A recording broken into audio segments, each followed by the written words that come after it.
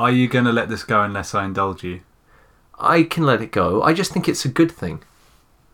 I'm not. I like it. It's a good thing that women are great at murder. This is kind of paraphrasing what you just said. I hope that becomes a tweet that you put out on the Story Toolkit. Women are really great at murder.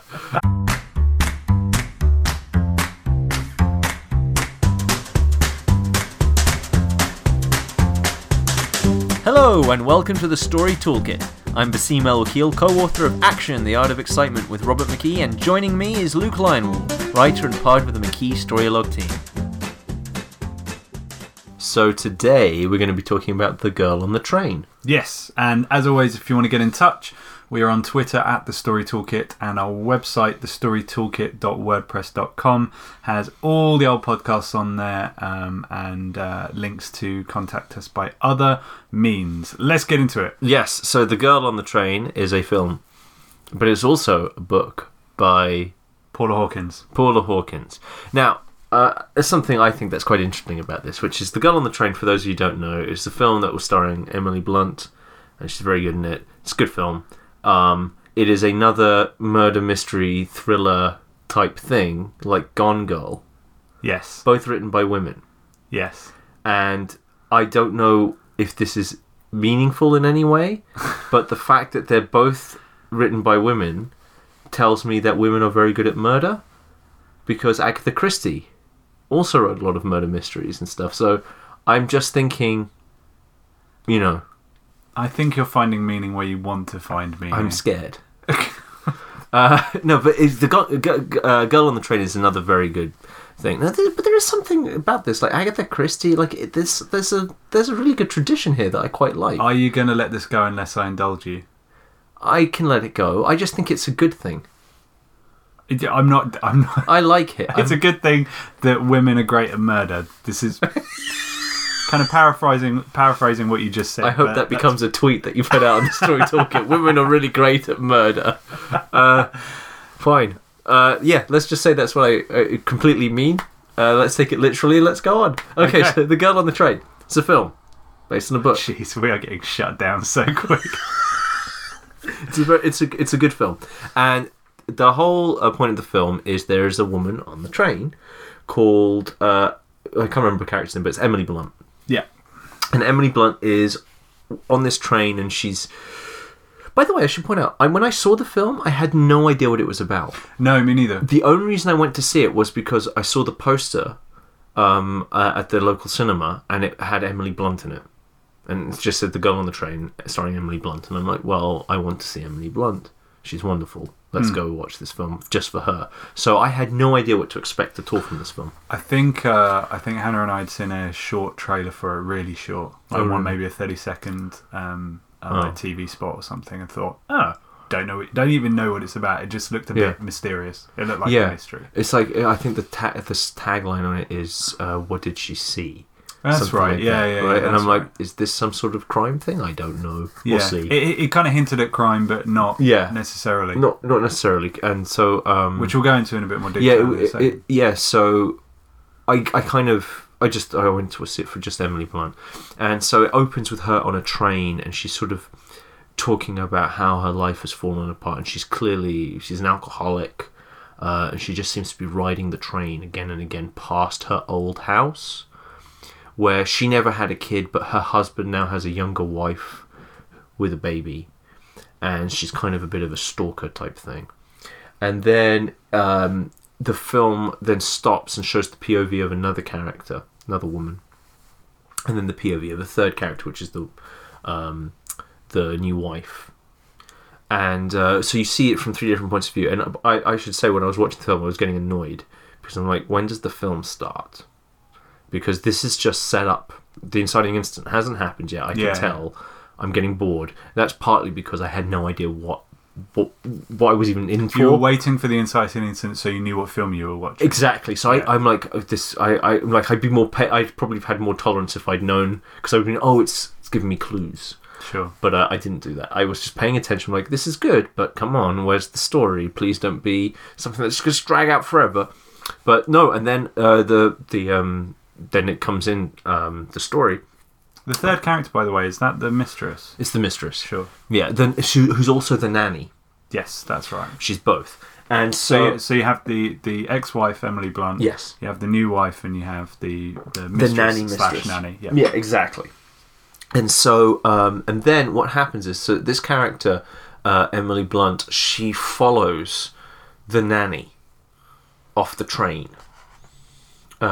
She sees the nanny doing something, and she follows her off the train to a tunnel. She blacks out. And she wakes up the next day, and it turns out that the girl is missing. The nanny is missing. And so immediately, it's this whodunit. It's like, what? Not even just a whodunit. It's like, who done what? Yeah. Right? Like, what has happened to the girl? Yeah. What did Emily Blunt do? Because she wakes up covered in blood. Yeah. In her apartment.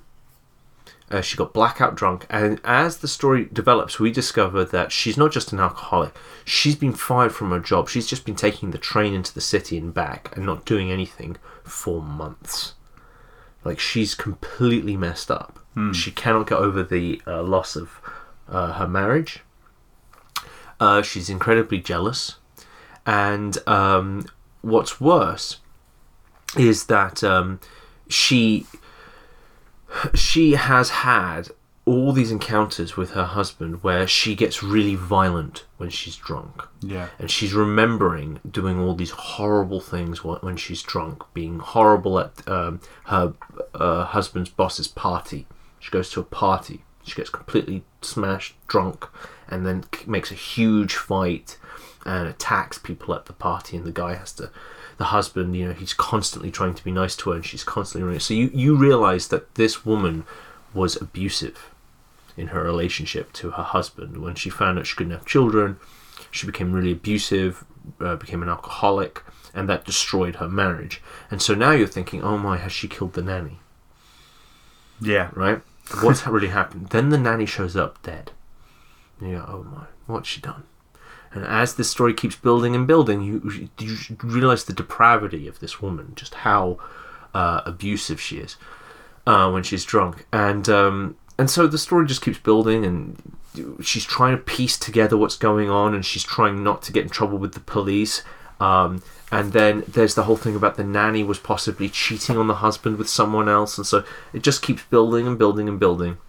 And okay, now here's where we get to real spoilers. Okay? Here's the real spoilers for the girl on the train. Just letting you know. Because we had a complaint about not mentioning spoilers. Oh, on the sketches. Yeah, that's true. From a friend, but yeah, it's true. We did do that. So here's the big spoiler. Okay, it turns out she's on the train and she sees her old husband's boss, which is played by Lisa Kudrow from Friends. Yes. And she goes up to her and she apologizes for being horrible. Way, just funny story about Lisa Kudrow turning up. I didn't know she was in the movie. No. You don't see her face, you just see her body, and the way she acts, the way she moves her arms. I was like, that's Lisa Kudrow. That's Phoebe. Yeah, it's just that she's got a certain gesture, a way that she moves her arms, so you knew it was her before she turned up. Right. Anyway, carry on. And and by the way, as I was watching this, and Emily Blunt's like this total mess of a woman and everything, and I'm like, I know what you're going to say. We'll come back to it. What? Well, I've written down the note empathy. No, I wasn't. Oh, you weren't going to? Okay. No, I was going to say that I would look after her. Like, I think she's just wonderful, Emily Blunt. She's such a good actress. She's amazing. And so I'm like, whatever. She can be as abusive as she wants. But, and here's the big thing. She goes to Phoebe. Sorry, that's another great pull quote for Twitter. You change. Okay, I have to be careful with what I say. Right, go for it. So, Phoebe, she goes up to Phoebe and she says, I'm so sorry about how I was at the party. And she says, what are you talking about? And she says, well, I did this and I did that. It's like, no, you didn't. You didn't do any of those things. You just passed out. And she goes, but then why did you fire my husband? I thought you fired my husband because of what I did. And she goes, no, I fired your husband because he wouldn't keep his dick out of all the other women in the office. Like, he's a serial adulterer. And suddenly we realise all the blackout stuff didn't happen. It's what he told her happened. And what actually happened was he has been manipulative and abusing her for years. He's this odious troll of a man who's just been utterly, utterly horrible to her. And she has believed all his lies, that when she's blackout, she's violent. And so, of course, it turns out that she's not the killer. The husband is the killer. And the reason he killed the nanny is because the nanny was pregnant with his child, and he told her to have an abortion. She wouldn't have an abortion, and so he killed her. And the way he kills her is particularly horrible. Because that's a brutal scene, isn't it? Yeah, he beats her around the head repeatedly until he thinks she's dead, and then he starts to hide her under a log so that people won't find the body. And as he's doing that, she wakes up and realizes that he's burying her alive, and she struggles, and so he has to kill her again. And it's just really horribly traumatic. And thankfully, Emily Blunt and the new wife, team up and kill him at the end, and he dies. And then Emily Blunt tries to get her life back on track, because no one prosecutes them. They don't get into trouble for it because he deserved it. So, I want to, like I said, I wrote down the note empathy, because I just want. We're not going to go into depth here, but I didn't want to move past this without mentioning it. Yes. The extent to which you start to dislike that character without pushing you over the edge. Emily Blunt. Yeah, I think is perfect, and I hadn't yet worked out why you aren't finally pushed over the edge. Why she's guilty. She's guilty because she feels guilty. She's really guilty about it. Like Macbeth go. goes around killing everyone, and he goes, "Oh, why am I? I'm so bad a person. Why am I doing this?" Like, yeah, I get that. So Emily Blunt, she does these horrible things, and you go, "Yeah, she was drunk. It's a terrible thing, but she seems really remorseful about it. She's clearly not coping. Yeah, sure. Like, she's really falling apart. She really needs someone to look after her, and I will look after her." Does push though, doesn't it? I did feel it didn't push me. I just felt like more and more. You just wanted to look after her. But no, I just felt you feel sorry for her. Yeah, I just thought it was terrific writing to have such a kind of negative character, really. Yeah. As the protagonist, and one that you just still feel an empathy with, and then, which is what makes that scene so powerful. The rush of insight scene when she's talking to Lisa Kudrow, and you rush back, and actually it shows she's always been a good person. She's always been a good person. So that's why all these things seem so horrific to her, because she would never think she could do them. Right. Because she didn't. And also it's important because the way she looked at her husband in those blackout scenes, the way he's so nice, that's really important, because you then get the sense of, like, she's aware she cost the relationship. You have to be in empathy, not just with the blackout drunk, but also the fact that she's stalking him. Yeah. And, like, when you see how nice and kind he is to her, and how even when she's on her lawn and it's upsetting his new wife, he talks to her respectfully. He's always kind to her. He's very gentlemanly with her. So you get the sense of, like, that you like him. So you understand why she's stalking him. It's like, yeah, he is a good guy. You don't really get that, what kind of a person he is. Then, of course, once you find out, that shifts, and you get more in empathy with her, and you realise how manipulative this guy has been, because he manipulated you too. So I think it's done very, very well. And it's a great cast doing it. So, but that's the plot basically. It's very good. It's really good. I mean, obviously, if you hadn't seen it, you know how it ends now. But it's good. Okay, so let's talk about genre, because that's really what we're here to talk about today. Yeah, we're talking about the way that it blends two genres together. So it's told in two genres, principally, which is the crime genre, which we've talked about numerous times, and the social drama. The crime genre, as we say, is a story about crime, justice and injustice, and it's intriguing because you want to see how justice is dealt, or how injustice gets away with it. Like, crime pays, crime doesn't pay. It's a story about that, right? Because there's a whole other bunch of subgenres within crime, and it's always from the point of view the detective, the victim, or the criminal. Yeah, and you're interested to see how justice will or won't triumph in the end, and so it's very intriguing. And but social drama is not like that. Social drama is about stories that are principally about people who have it bad in life, and there's a problem in society. And social dramas say, here's the problem in society. And sometimes they say, it's futile, there's no way we can fix this. And other times they say, no, we can fix this. Other times it's like, this isn't even a problem. The only reason this exists is because of corruption. And if we got rid of the corruption, the problem wouldn't exist at all. And things like that, right?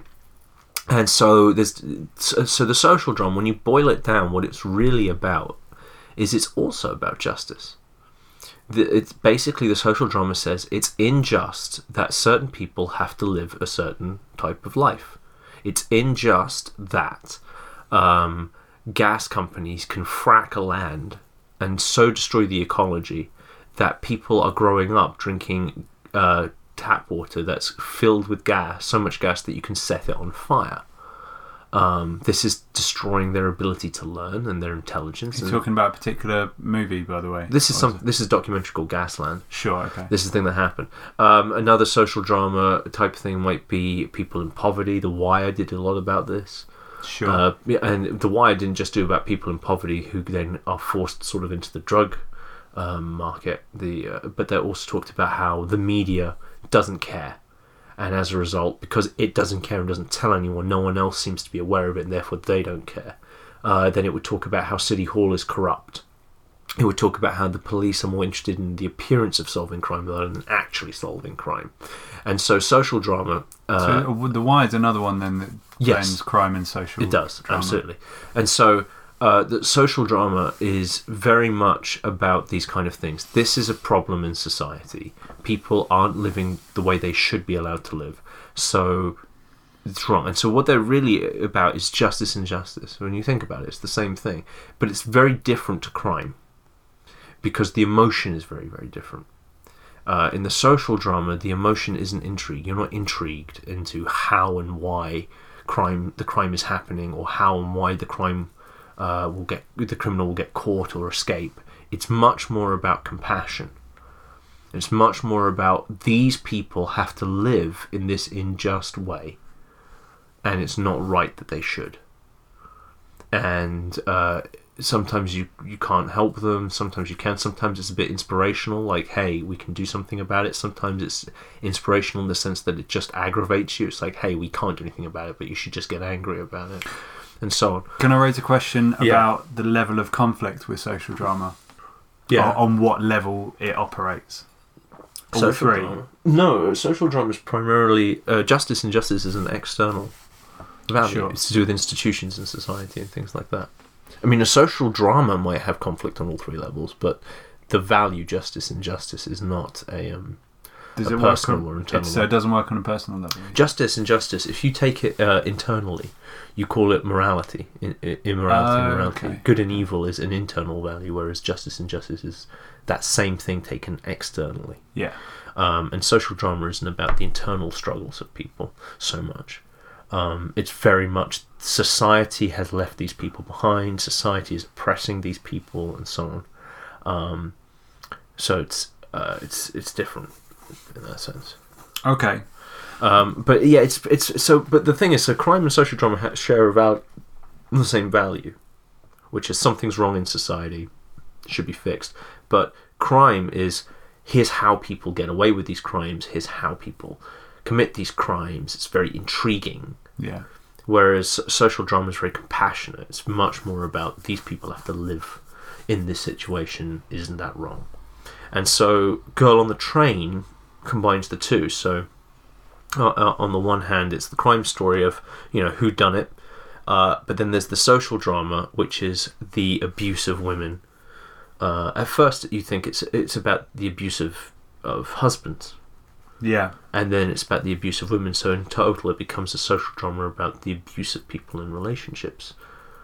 I see. So the reason I asked about the level of what level I see what you operated mean. On was I was already thinking ahead to how... there is a personal element to that in the sense that it takes... Yeah, there's lots of personal conflict. Yeah. But it's... but this thing is more... If you think about it, it's, at least in Girl on the Train, it's like, how come these people can get away with it? Yeah.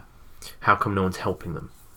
The abuse, you mean? Yeah. Sure. Like, what this is a problem that society should be involved in solving. Yeah. Why aren't we? You know, why is this being allowed to happen? Why isn't there someone to protect Emily Blunt from this type of man? Do you know what I mean? Or why is it that she can't protect herself? Like, why do we let people drink themselves into stupor when they're clearly drunk every day? I mean, this is a woman who every morning gets off the train as if she's going to work, and she goes straight to someone and buys a bottle of vodka every day. Yeah. And then pours the vodka into something else, and into a water bottle. So it looks like she's drinking water. Yeah. This is not something that people haven't noticed. Like, the guy who runs the store must know this. Yeah. So there's a question of, like, how is this acceptable? Like, it's so obvious that this woman is lost, and we realise why she's lost, and yet in society no one seems to be able to help her, and when something happens she's immediately suspected as a criminal, as a stalker, and all this stuff. So the social drama aspect, like, if it was just something that took the place between the two of them, just like if you had a domestic abuse type story, it wouldn't really be a social drama in that sense, because it would be much more about the domestic drama, which is, right, okay. You know, will they stay together? Won't they stay together? Yeah. Will she ever leave him? See what I mean? If it's just the domestic dramas operate on the personal. Yeah, it's about them being together or apart. So the reason I'm asking some of the questions, by the way, is this is a real weak spot in my knowledge as a writer. The drama, like domestic drama, social drama. Right. It's not a genre that I typically get drawn to. No, me so neither. I'm not necessarily experienced. I'm not either. Like, this is very these genres I'm much more sketchy on, but it's just from the fact that, you know, I've done so much work on genre, and I have enough examples in my head that feels right to me. But I don't feel confident enough, for example, if I was going to sit down and write a social drama or a domestic drama, I don't feel confident enough to write a book on it or do a lecture on them. But it seems this is at least the place I would start, and it seems to hold up. Yeah. On that note, to the listeners, by the way, if at this point you want us to either do another podcast on something like this, and we can look more into it, then do get in touch. Or if you have any questions about things we have talked about, I just wanted to remind you, please get in touch. Yes. And we'll get Basim to go deeper. Yes. Okay. But yeah, so the domestic drama, if you just had Emily Blunt and her husband in the house, like a play. Yeah. Right? The question you would ask yourself is not, why isn't anyone helping her? Why can't she get help? Why can't she help herself? The question would be, when is she going to leave him? Right? Which is a different question to what we're asking the girl on the train, which is, where's her help? Yeah. And you watch her having to help herself out of this situation, because it's all cast around this crime story and the society around her. Now, as I say, genres aren't stories. This is what social drama is. This is what domestic drama is. But anyone who writes in these stories will immediately make their own choices. And they might not just focus exclusively on justice and justice in their story. They might use other values. They might... I mean, the girl on the train, her family's already broken. Yeah. You see? So there's no question of, are they going to get back together? Aren't they going to get back together?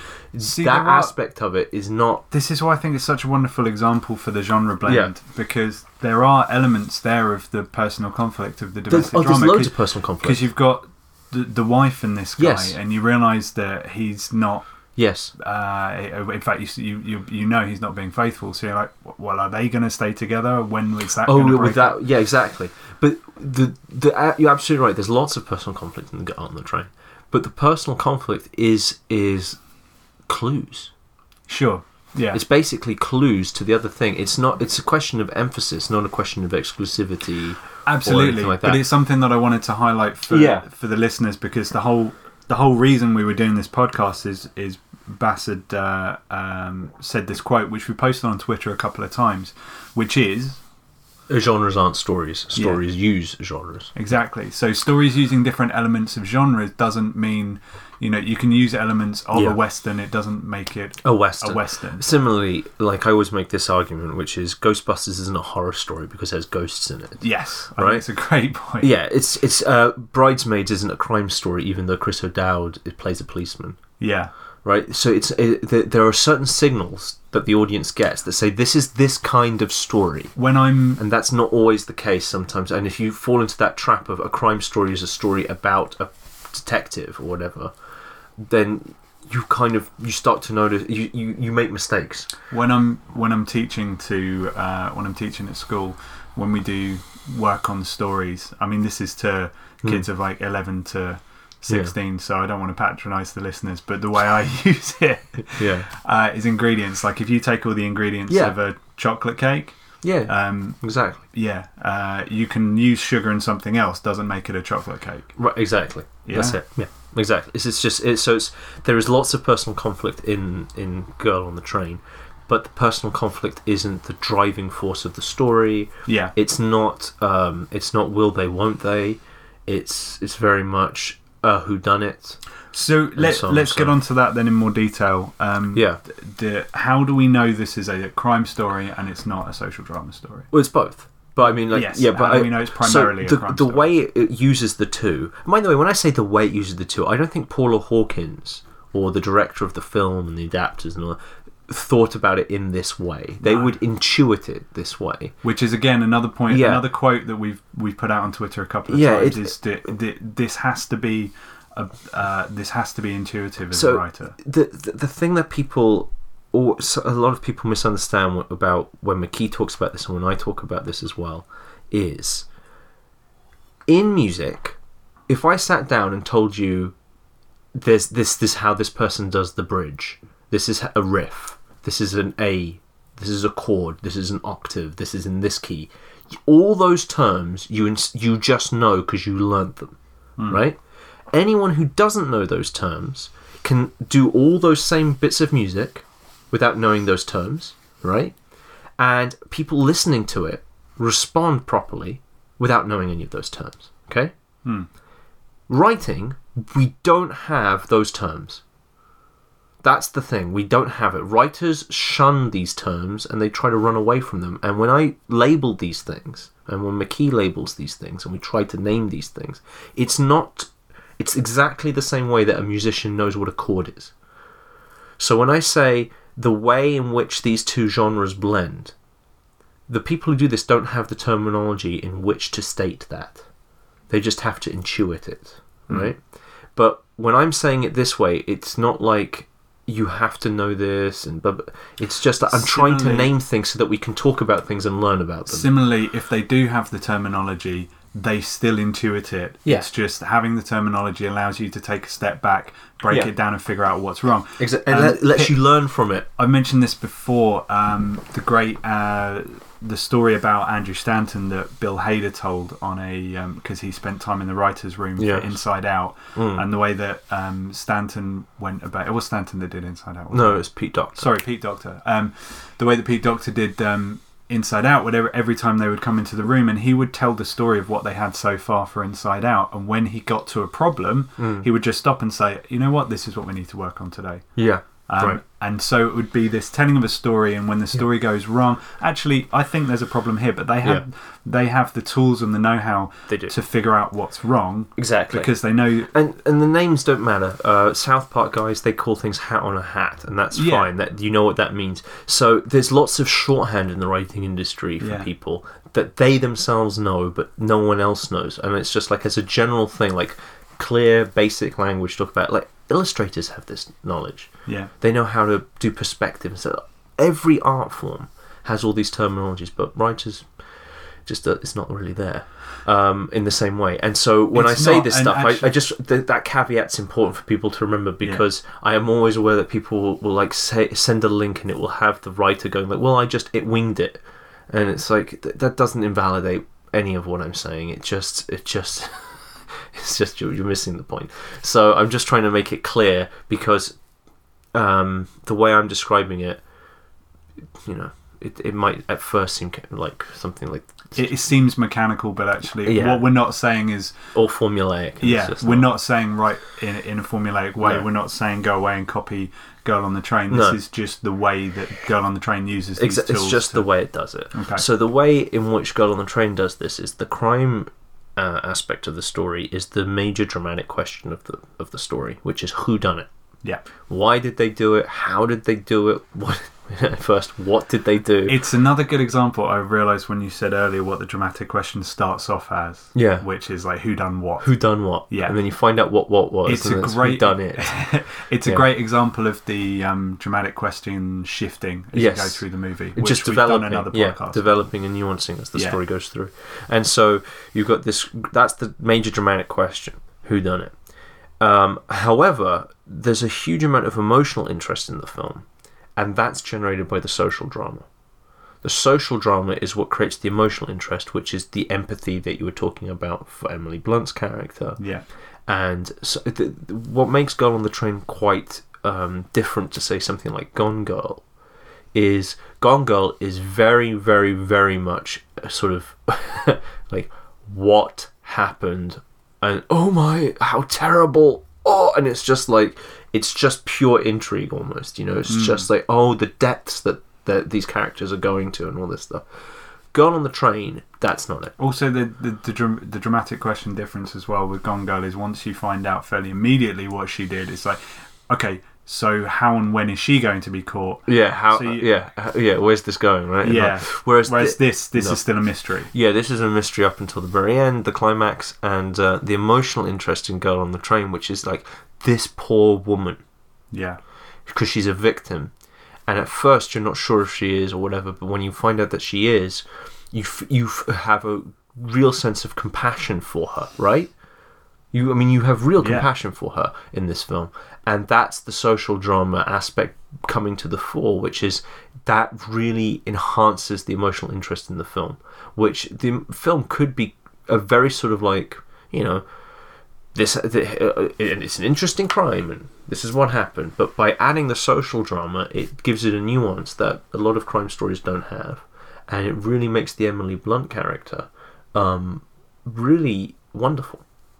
She's great. Like you feel such pity for her and such compassion for her, and then finally she triumphs, and you're like, well done. You're really glad that she dug herself out of the hole. Yeah. That she was put in this hole by other people. She was forced to wallow in it by herself. No one helped her out, and then finally she manages to get herself out of this hole. And so that really enriches the rest of the story, and so that's a great combination because they share the same value. They're fundamentally about the same thing. So the segue between the two is really sort of intuitive.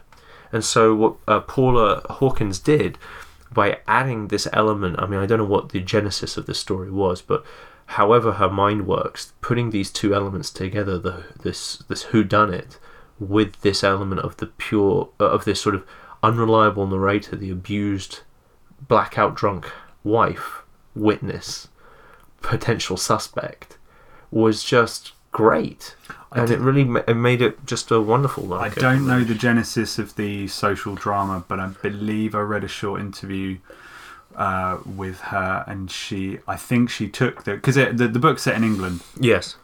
I forget the train line, but it is set in England, and I believe she did take that line, and so she did that sort of journey. And I think I'm going to look like a fool now if I'm misquoting, but it was something like what happens if she did see something. So that's what it was like. What? I believe so. Yeah. She put herself in that thing. Yeah. Yeah, that doesn't explain where all the alcoholism and all that stuff came from. No, I mean, who which knows I think is we could find out from her. That little bit of insight is just fantastic. That this woman thinks she's a horrible person, and it turns out she's just been abused her whole life. Yeah. I think it's just one of those brilliant pieces of insight into this horrible part of life. Yeah. And you're just like, wow. And to do it, at first to make it look like she's abusive, and then to flip it. And you just go, this is brilliant, because it shows it's so easy to just pick a side, as it were. and like, oh well, this is the problem in society. And what the best social dramas do is they don't just sort of go like, it's always this person's fault. Like to show that women can really be abusive to their husbands, and then to show how abusive this guy was. Yeah. And you go, geez. It's a really nice flip because you could have played it. It could have been played straight. It would have been as interesting. It could have played straight that you know from the beginning that he was abusive, and it's about her trying to, maybe get other people to realise. But by flipping that trope of the abusive husband and having her as the abuser, at least how she remembers it. Yeah. And what's great about those scenes, the flashbacks that you see, is that when that revelation comes from Lisa Kudrow's character. The film itself goes back to some of those scenes and flips it exactly the same thing happens, but the two of them are reversed. Yeah, so exactly. when she's drunk and she's smashing the mirror with the baseball bat, it's him doing it. It's actually him doing it, and Emily Blunt's character is playing it in the same way that he was, which is kind of terrified, and it's just such a wonderful reversal, and it makes his abuse even worse. More horrific, right? Even worse. And because we feel from her point of view how horrible she was, right, to him. Right. So when it turns out he did it, and then he convinced her that it's like, oh, this is even worse than what she was doing. What it does is it adds the lie, doesn't it? It adds the lie. It gets worse and worse, and it's just, ugh. And like this poor woman. But you could have played it straight the other way. She could have been abusive the whole time. Sure. Right? Yeah. And her abuse drove him to murder. Yeah. Right? Or you could do it... but if she was abusive from the get-go, then this becomes very much sort of like a redemption story. Like, can she change her nature? Yeah. There's a whole other element to it as well. That. So you could do it straight like that. But that's just not how she did it. Instead, she did this thing because it's the crime story. You know, you want that big revelation because of the intrigue that the audience has. And it's just a great revelation. When it happens, you go, oh, of course, how did I not see that?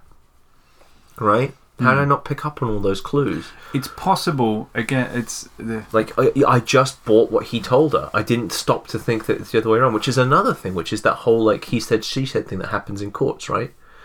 They don't believe. Oh, sure, yeah. Right? Yeah. They just don't believe it. So, like, this is what Paula Hawkins made us do. We just totally bought the husband's point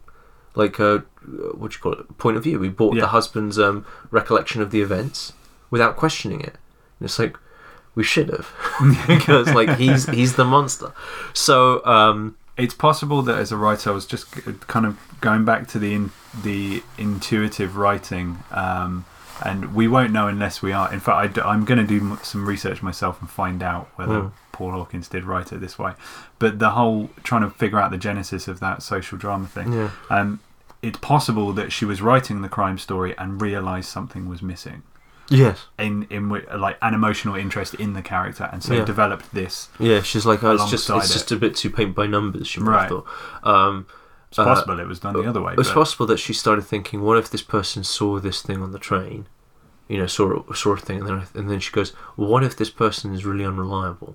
Why are they unreliable? Because they're drunk all the time. Why are they drunk all the time? Because of this. And then you go, oh, what if the reason she's on the train all the time is because she's watching her ex-husband? And, so I mean, like, you could build it that way. I just wanted to bring up, who knows, before I missed the opportunity, the difference we had in interest levels in the movie. We had a kind of opposite that was interesting, thing. Wasn't it? Yeah. So we came out of the movie. I mean, we watched it separately, but when we were chatting about it afterwards, there was a bit in the middle where I thought, you thought it languished, whereas I was really invested. Yeah, and so the beginning and the end the bits that I now understand that, actually, particularly the beginning when you were recalling the premise of the movie, and you're saying, like, what's the plot? What's this about? Why am I seeing three different women? Right. I don't get it. They're all doing voiceover narration. What's this about? Come on, tell me what this is about. Oh, it's a murder mystery. Now I'm invested. And then the end, after the twist, for me, when you revealed that, the husband's behind all this, it took a little too long to get to the curtain. Do you know what I mean? Like, that it's like a few minutes too long. It's just like, that needs to be a bit snappier, because once we've worked it out, you can't make us wait. Like, however, for you, because I'm starting to piece things together myself now. Okay. I think I was a bit more tolerable of the first half an hour because I knew roughly where it was going. I knew it was some kind of mystery. Right. So I was happier with the film. Watching the clues. Yeah, putting in the work and saying that here's the three. I didn't know it was told from three characters' point of view. That was certainly interesting, which kind of possibly intrigued me even more at the beginning. Okay, yeah. So I was fine with the film putting. Yeah, because you're probably thinking which one's the suspect, which one's the murderer, which one's the victim, exactly. Yeah.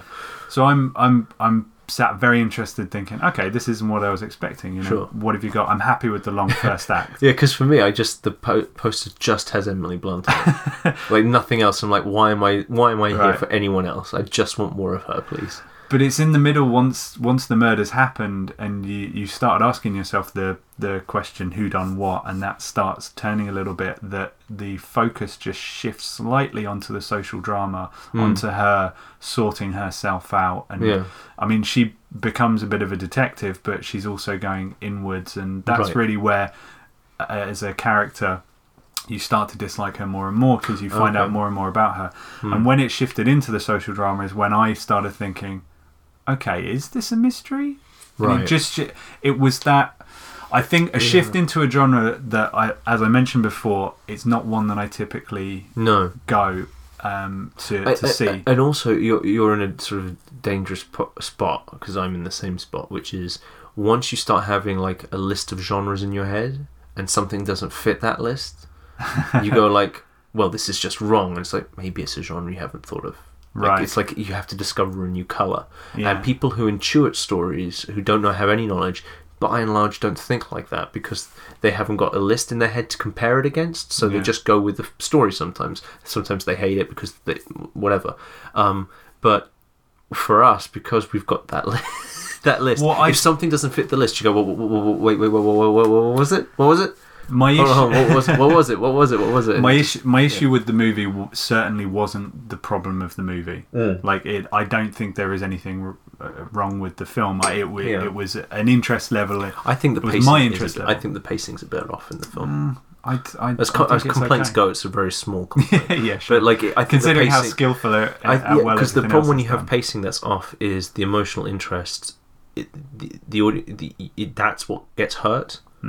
So afterwards, people can remember it and go, "Oh, that was good," but you don't feel it because as it's building up, it's taking too long, and then you get bored, or it's taking too short, and you go, "Wait, what did I just miss?" and so on. Yeah. So for me, because the pacing was a bit too slow for the film, what was I just kind of I didn't. It's not that I didn't like it. It's just that it feels to me like I watched it and I got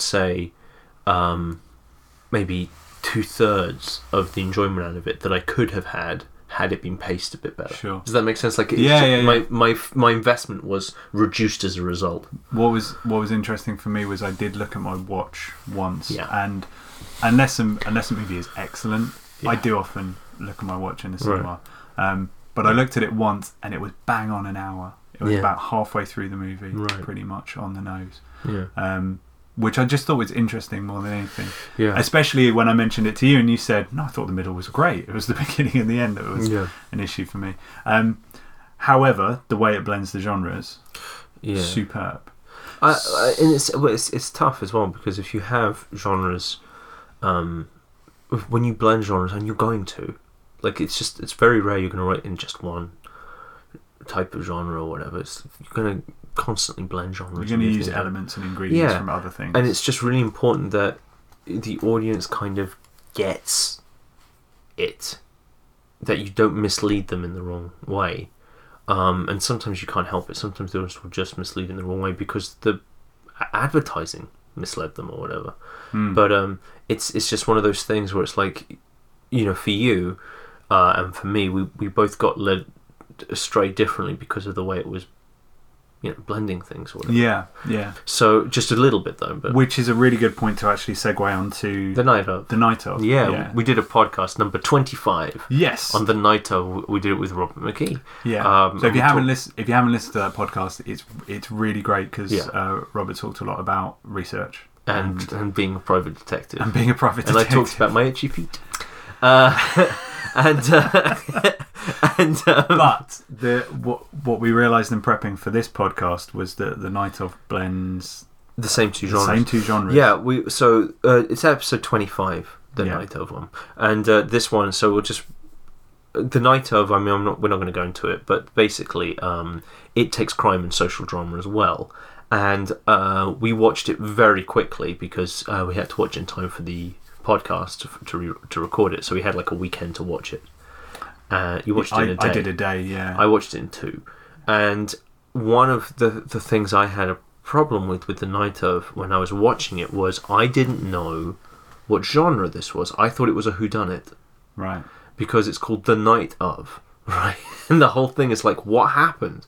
Like, how did this girl end up stabbed in the back so many times? Like, what's going on? Like, it's a locked room mystery. Like, what happened? The miniseries doesn't care. It's not about that. It's not about what happened. It's about how the justice system just kind of steamrolls in trying to get conviction because they don't think they can ever work it out. They don't even try. And so it's a social drama. Yeah. Primarily. And the crime is really not a big part of it at all.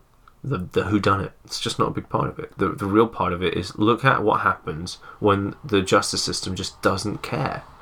The crime genre is less a part of that story than the social drama is of Girl on the Train. Yeah. This Girl on the Train is much more closer together. Yeah. With this is much more disparate, but so when I was watching The Night of, I was like, who done it? So, and after about episode 2 or 3, I went, this isn't a whodunit.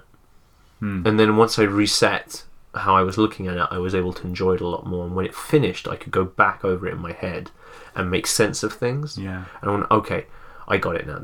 I get how this works.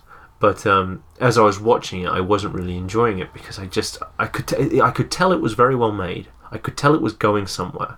But I couldn't tell what this was about. I just couldn't work it out in my head. I couldn't relax into it in the same way. And then when it was done, I was able to go back and go, oh, I get this now. Okay, I see how this works.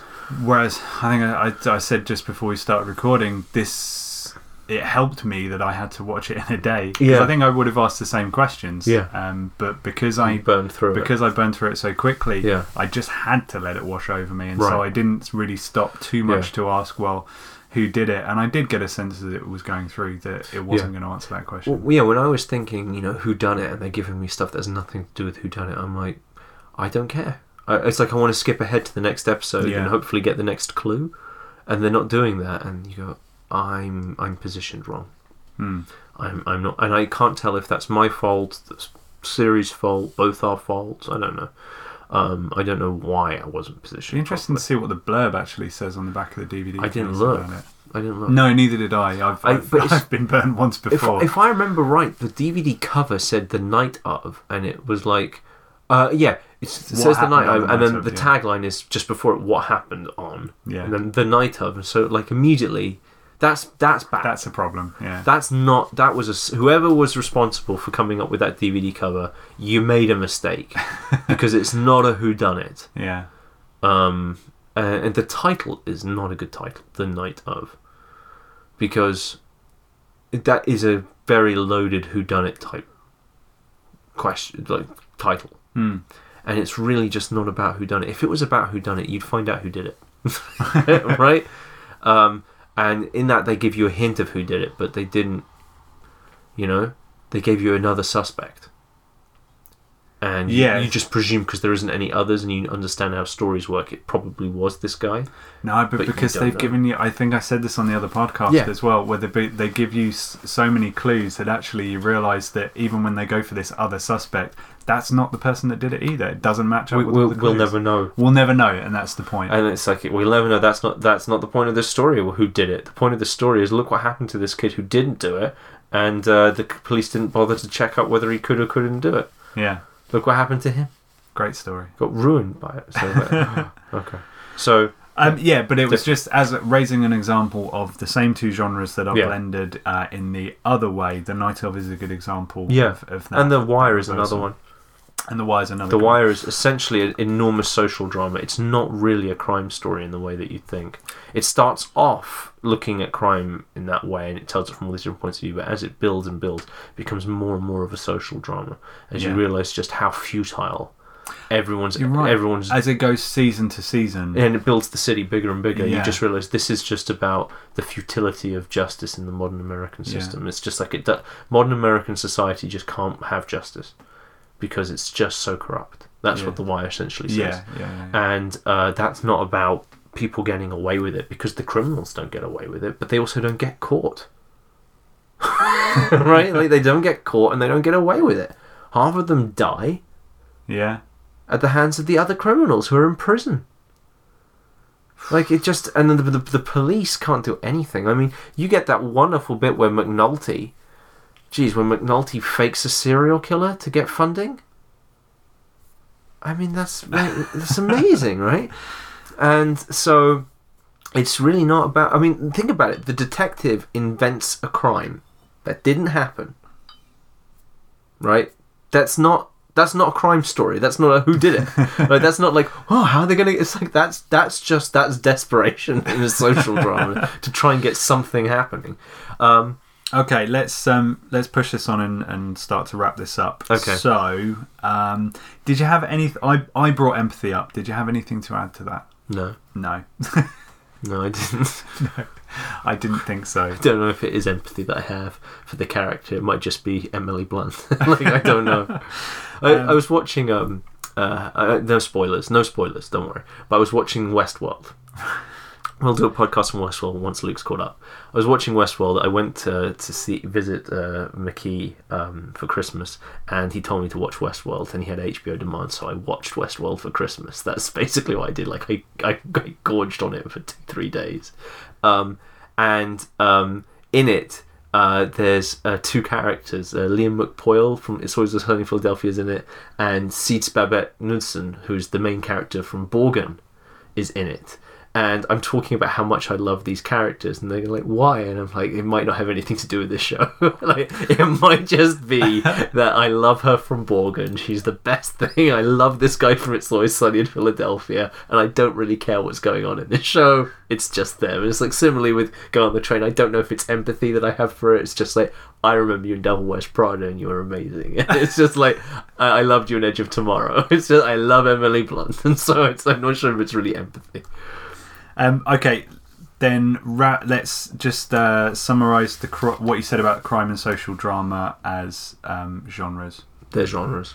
You were such a pain in You the knew side. I was going to do that as well. I know. Because you reacted as I finished that. As I started that, you reacted like, he knows this is going to be that kind of pain right now. You are not easy to deal with sometimes. But unpredictable. Crime and social drama genres, go. Okay, well, why don't you tell me what you learned? I hate it when you do this as well. I flipped it.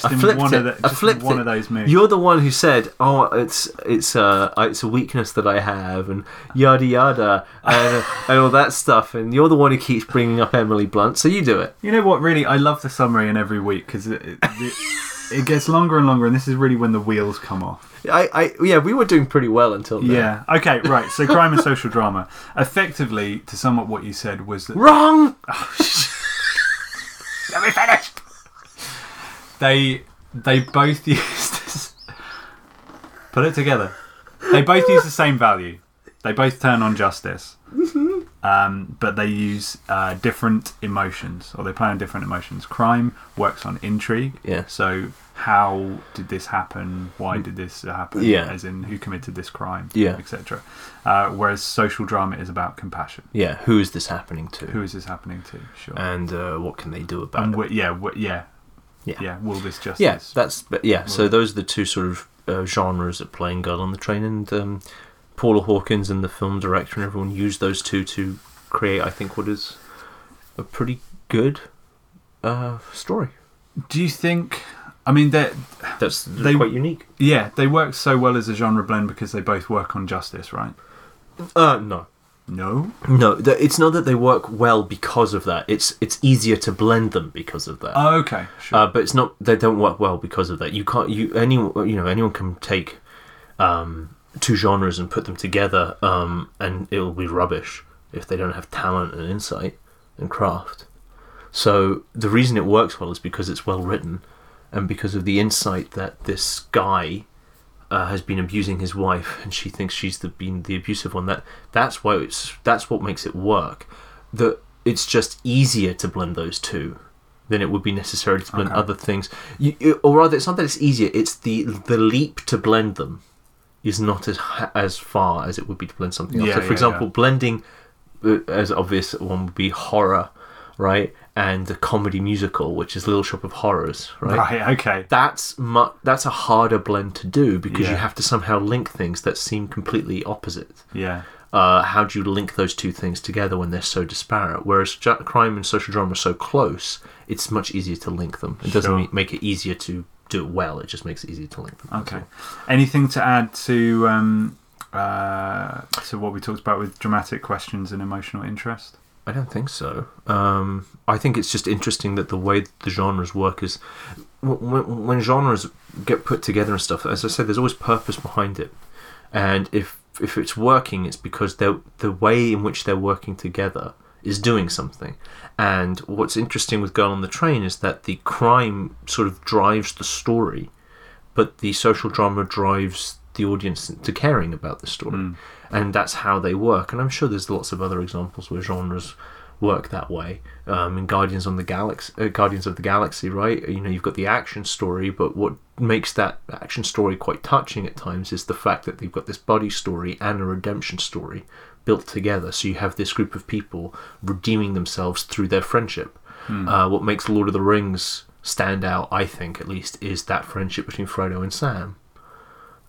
That Sam won't let Frodo go. And so it's just that's sometimes you have these genres where the emotional part isn't really in one of the genres, so you combine two genres to have that kind of effect or whatever.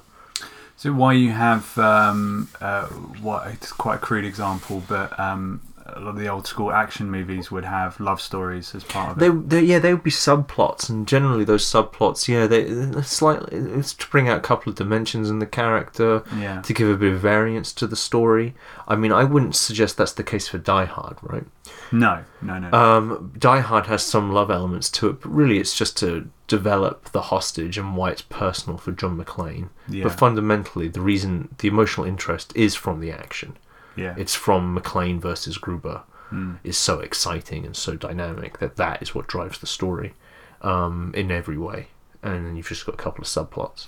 I think it's... Whereas Guardians of the Galaxy, the whole... Ronan is fine, but Ronan versus the Guardians isn't enough. No. But when the Guardians are trying to work together and they're trying to redeem themselves through finding this guy, that heightens the whole thing. You've just used two great examples which do highlight sort of what we've been saying about this, the nuance involved, and how you really do have to write with intuition. You just kind of, you have to, because the audience is feeling this, right? So you've got to feel it. And if it's feeling wrong, you need to know how the mechanisms work so you can find out what's not working. Like when I would pitch stuff, I always remembered, before I would pitch anything to anyone, I had a list in my head of things that I wanted to have happen. Like the way that people should react at certain points to certain things. And if people aren't reacting in the way I expected, I then would try and work out, well, why isn't it? And it came very hard. For example, if you're doing an image system, the whole point is invisible. No one's supposed to react to an image system in that way. So you have to kind of listen and you kind of try and work it out without telling them that the image system is there. You have to pick up on things. So you have to be able to do that. And sometimes you can't do it anymore with yourself. You can't look at your own work and go, this isn't working. Or this is working. You need someone else to look at it for you. But when you do, you have to have in your head what it is you're expecting people to do. Like, are they like? I mean, this isn't even controversial, or it shouldn't be surprising. Like, that's how comedy works, right? You tell a joke, people laugh. If they didn't laugh, you go, the joke didn't work. Why didn't the joke work? And then if you're a real comedian, you sit back and you have in your head all these technical elements of what makes jokes funny and how jokes work, And in fact, as you tell the joke, you can tell if you're going to get the laugh before you get before the punchline, because you can tell if they're invested or not. And you go, it didn't work. Why? It's because I didn't set the joke up well enough. Or you get a great setup, but then they don't laugh very much, and you go, the punchline's the problem. Do you see what I mean? Yeah. So you can immediately tell. That's for comedy. Why would it be any different for anything else? So it's exactly what I was going to say. People know this about comedy. Yeah, right? Comedy people get it. If people, yeah, that's right. If actually, they laugh, it works. Yeah. Great. Whereas when you're writing a horror, what are you trying to do? Well, you're trying to scare the audience. Is your audience scared? Yeah. Are you scared as you're writing? And not just like superficially, they get startled. No, like actually jump scared. scares. No, that's nonsense. It's like it's in action when you just have like a big explosion, you go like that. It's like gasping in action. It's like no, that's not excitement. Excitement is when they're silent and on the edge of their seat with a smile on their face, going like, "What's going to happen next?" I tell you what would be a great. I mean, writing treatments, writing like 1 or 2 or even 3-page treatments for a horror story, and if you can terrify, because you can't do jump scares with a treatment, right? Well, and not only that, there's that whole. I mean, this is on Twitter. There's like, write a horror story, 140 characters. All right, and of course, I always love this horror story, which is the last man on Earth sits at home and hears a knock on the door. Yeah.